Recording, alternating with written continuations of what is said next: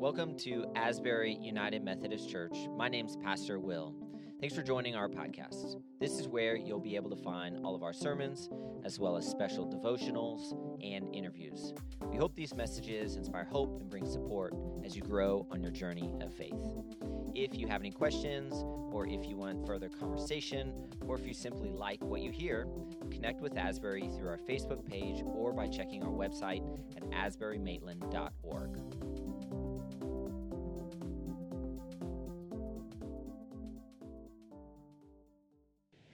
Well, getting into our sermon this morning, I want to ask you all a question, and y'all can just shout these out. What are your favorite idioms? Like your phrases, these sayings that don't technically make sense as they stand alone, but if you kind of know like what they mean, they make a little bit more sense. What are some of your favorites? Fly on the wall? Climbing the wall? Yeah. Fly on the wall is probably another one as well. Any others? Shout them out. Come on. Raining cats and dogs. Yeah. What will be, will be. No skin off my back. Yeah. Up creek without a paddle. Up creek without a paddle. I heard another one over here. Just a little bit louder. So sorry. Cat's got your tongue. Yep. Break a leg. Better late than never. Yeah. Cut them some slack, off the hook. These are some popular things we say. Call it a day. Okay, what are we going to call it? Well, let's call it Sunday. So, yeah. These are different phrases that we use. Do y'all use these pretty often? Do you find yourself using them more as you get older? I do. Yeah, all the time. And I say them to my son, and he has no idea what I'm talking about. What? What does that mean? But I would have to say my favorite one is this one up here. Haste makes waste, right? Yeah. Better late than never. That's right. Well, oftentimes I wait too late sometimes, and I find myself being hasty and rushing things because I'm a good old-fashioned procrastinator. I like that little bit of sense of urgency. I feel like it kind of drives my creativity up a notch. It's not good for my blood pressure at all, but I feel like it helps me a little bit. And I had a situation I think it was actually just last weekend, where we had to be somewhere, and we got new patio furniture, and Alicia was like, hey, whenever you get time to put that together, go ahead and do so. I said, now. Which I know doesn't speak to me being a procrastinator, but I said, let's go, let's do it. So I put said furniture together, and we actually have a picture of the furniture up here. And at first glance, it looks all right? Yeah, well, if you look a little bit closer, it looks all right if you were in Wonderland with Alice, because you'll notice that back chair does not line up at all with the side one. That's because the table has longer legs, or is supposed to have longer legs, than the bench. And here's a video to demonstrate how crooked the table really is.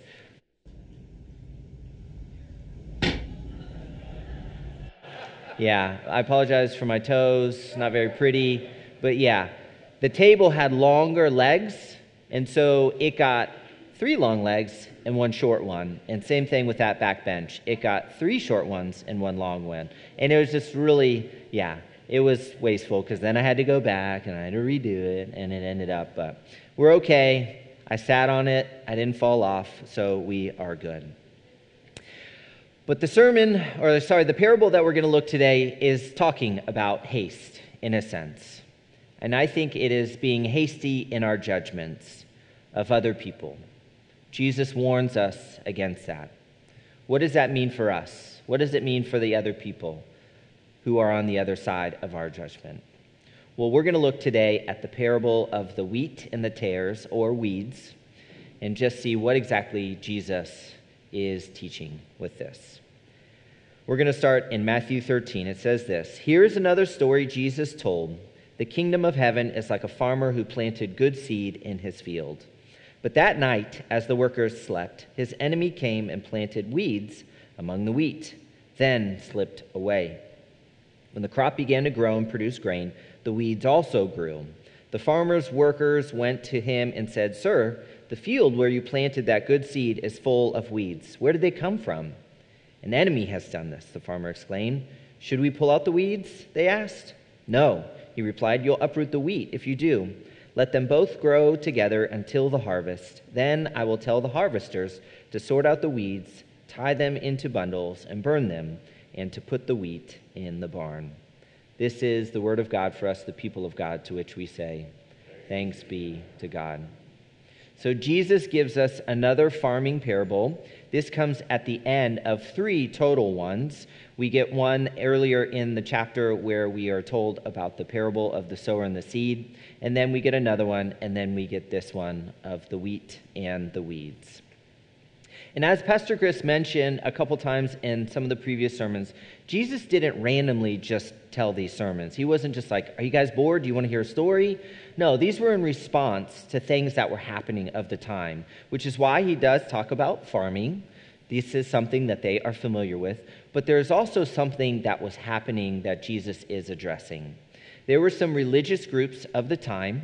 There was one called Essenes, and what they were doing is they were seeking to create almost like a pure community. And they were trying to distance themselves from everybody else, and they were saying, "We are in and y'all are out." They had a bit of a monk-like lifestyle, and what they would do is they would actually live a life like a monk and almost live in celibacy. They would live in community with one another, but they very much so kind of divided themselves and wanted to live in this pure community. And then another group we hear about in the Gospels is the Pharisees, another religious group. These ones were more out within the community, but still wanting to create a pure group, a us versus them mentality. And Jesus often addressed them, especially in their hypocrisy with their almsgiving, their praying, their fasting, and how they did a lot of this and did it in a very showy way. And Jesus warned them against that.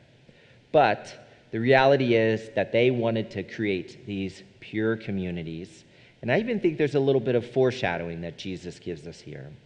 Because as Jesus eventually is crucified and ascends to heaven, we get the Holy Spirit and we get the birth of Christianity, where there's groups that are coming together, and we see a lot of that tension that happens in the Gospels of Paul with the Jewish believers and the Gentile believers. So Jesus gives us a warning about judgment and how it can make haste, or it can make waste if we're too hasty in our judgment. But asking this question of judgment, why do we judge others? I think the easy answer is it feels good, right? Yeah, kind of feels good sometimes. When we look at the shortcomings or the downfall of other people, it's kind of nice to say, well, my life's kind of fallen apart, but it's not as bad as theirs, right? Yeah. I may not have everything together, but I'm doing better than they are. I think that's why trash TV and reality TV does so well, right? You kind of watch it and go, yeah, I'm crazy, but I'm not that crazy, you know? And so you see this and you think, it kind of just makes you feel good. And I think that's based off of a theory that was born in 1954. This was pushed forth by Leon Festinger, American psychologist, calling it the social comparison theory, where we rank ourselves based on other people. It's all just kind of a jockeying for position. Because what happens when we put other people down? What happens to our ranking?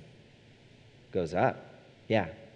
And so this social comparison is all a big system of judgment and how we rank with one another. And what often happens is this judgment comes probably too quickly, probably without enough knowledge, and probably does a lot more harm than good. So let's look. What are the consequences of judgment? I think the first thing is it hinders salvation of the other person. It cuts off the chance for that person to ever be ministered to or saved. We deem them as too far gone. Nothing can help them. We can't save them. Just forget about them. But what does Jesus say about that? What are the stories that Jesus say about that? The parable of the lost sheep, the parable of the lost coin, the prodigal son. These are all stories that Jesus tells about people who are not too far gone, people who are always welcomed home, people who God will always continue searching for, no matter what, or no matter how far they have fallen. So for us, it is a reminder that no one is too far gone. Have you all heard about cancel culture? This idea that if somebody does something, they kind of get almost erased. Social media, society does whatever they can to kind of erase this person. But what does that do about potential redemption? What does that do about this person ever getting better? I'm all for accountability. I think we need to be held accountable for our actions. But if we totally wipe someone off the map, if we totally cancel them, there's no hope for them, and we get rid of any chance of their salvation. But we need to also remember, if we judge other people, what does that say about us? What does that say about our witness? I would say it diminishes it, right? If we're looking to judge other people, I think it definitely diminishes our witness. Because it often comes out in action, in word, in deed.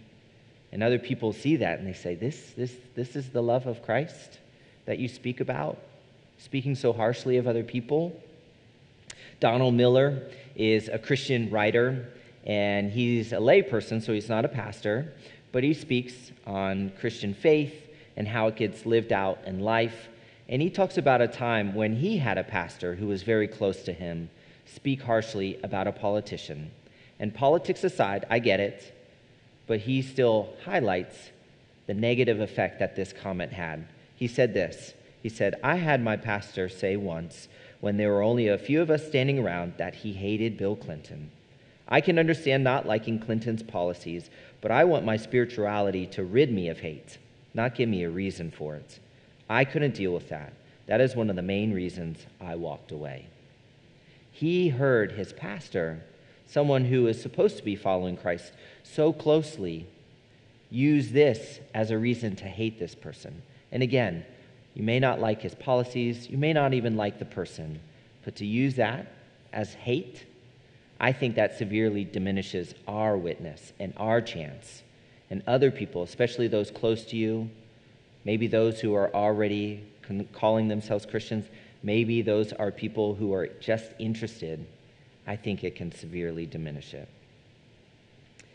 And the other reason is, if we're judging other people, we're probably forgetting about our own weeds, aren't we? We've got plenty of our own weeds to deal with. None of us are free from those weeds that the enemy plants within us. Because as zooming out on this, we could see that the field is the world. We could see that we are the wheat, and them, they, the others, the non-believers, are the weeds. But what if we looked at ourselves as the field? What if we are both the collective group of the wheat and the weeds? And we've got plenty of weeds, as I mentioned. I know I got plenty. Paul reminds us this in Romans 3, where he says, "For everyone has sinned. We all fall short of God's glorious standard. Yet God, in his grace, freely makes us right in his sight. He did this through Christ Jesus when he freed us from the penalty for our sins." And we're reminded that the weeds, when we use them, or when we forget about them rather, and we judge others, can be used against us. Jesus reminds us of this in Matthew 7, saying, "Do not judge others, and you will not be judged. For you will be treated as you treat others. The standard you use in judging is the standard by which you will be judged. And why worry about a speck in your friend's eye when you have a log in your own?" Other translations talk about God will judge you as you judge others, and the measure you give will be given back to you. We have plenty of weeds in our own life. And when we're looking to other people and we're calling out the weeds that they have, we're forgetting about the own weeds that we have springing up in our life. But what do? As I mentioned, it's easy to judge. I had a couple people, even after the first service, so it's so hard. It is. I am so guilty of it, y'all. It's so easy to do. And here are the things I think that can help us, can free us from that judgment. The first thing is to find our worth in God. Don't play the social comparison game. Don't play the "but they did that" game. Don't play the "but I'm not as bad as them" game. Look to God, the one who created us, put us together to find your worth. In Psalm 139, it says, "You made all the delicate inner parts of my body and knit me together in my mother's womb. Thank you for making me so wonderfully complex." Aren't we complex? Wonderfully made? Your workmanship is marvelous. How well I know it. Each one of us has been fearfully and wonderfully made. Each one of us is God's workmanship. And I think for us, when we look at other people and we judge, what is that saying about God's workmanship?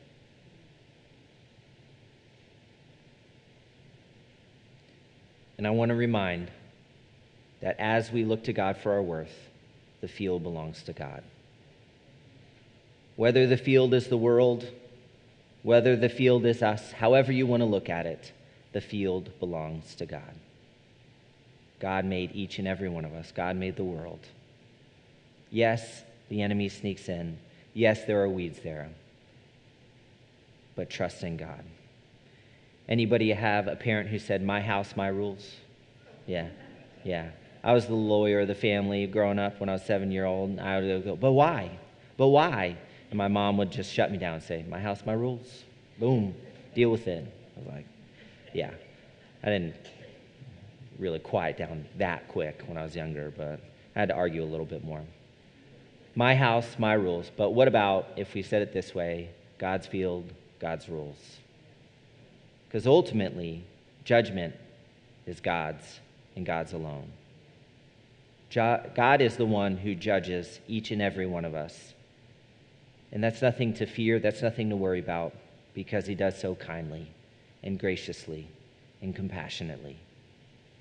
Again, looking to the Psalm 103, it says this: "He does not punish us for all our sins. He does not deal harshly with us as we deserve. For his unfailing love toward those who fear him is as great as the height of the heavens above the earth. He has removed our sins as far from the east is from the west. The Lord is like a father to his children, tender and compassionate to those who fear him." We can let it go. We can let God be the one who deals with them, judges them, stresses off. Let it go. And trusting, knowing that God will deal with them compassionately, kindly, like a loving father, like a loving mother, like a loving parent. Remembering that there is always a place for each and every one of us to come home. In the book, The Great Gatsby, there's a line early on that's spoken by a character, but many suspect that it was the author who kind of uses it as a voice to put something out there. He says, "Reserving judgment is a matter of infinite hope." Reserving judgment is a matter of infinite hope. If we reserve judgment, the field's wide open. If we reserve our judgment of other people, the possibilities are endless.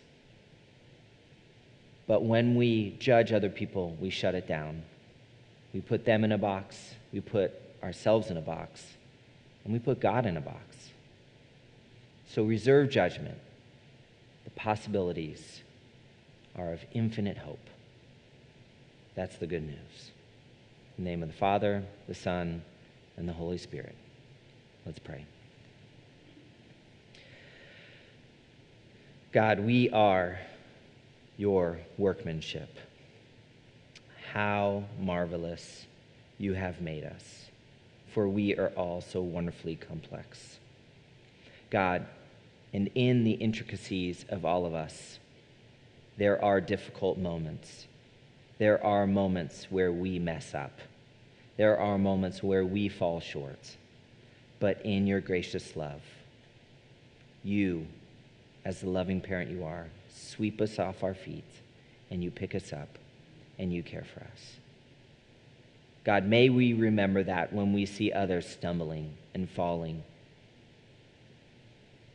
apart. May we have the same compassion on them as you have on us. Slow to anger, quick to love, for it's in your infinite love that we find our worth. For your infinite love is the one that sustains us. And for that, we give you thanks. Amen.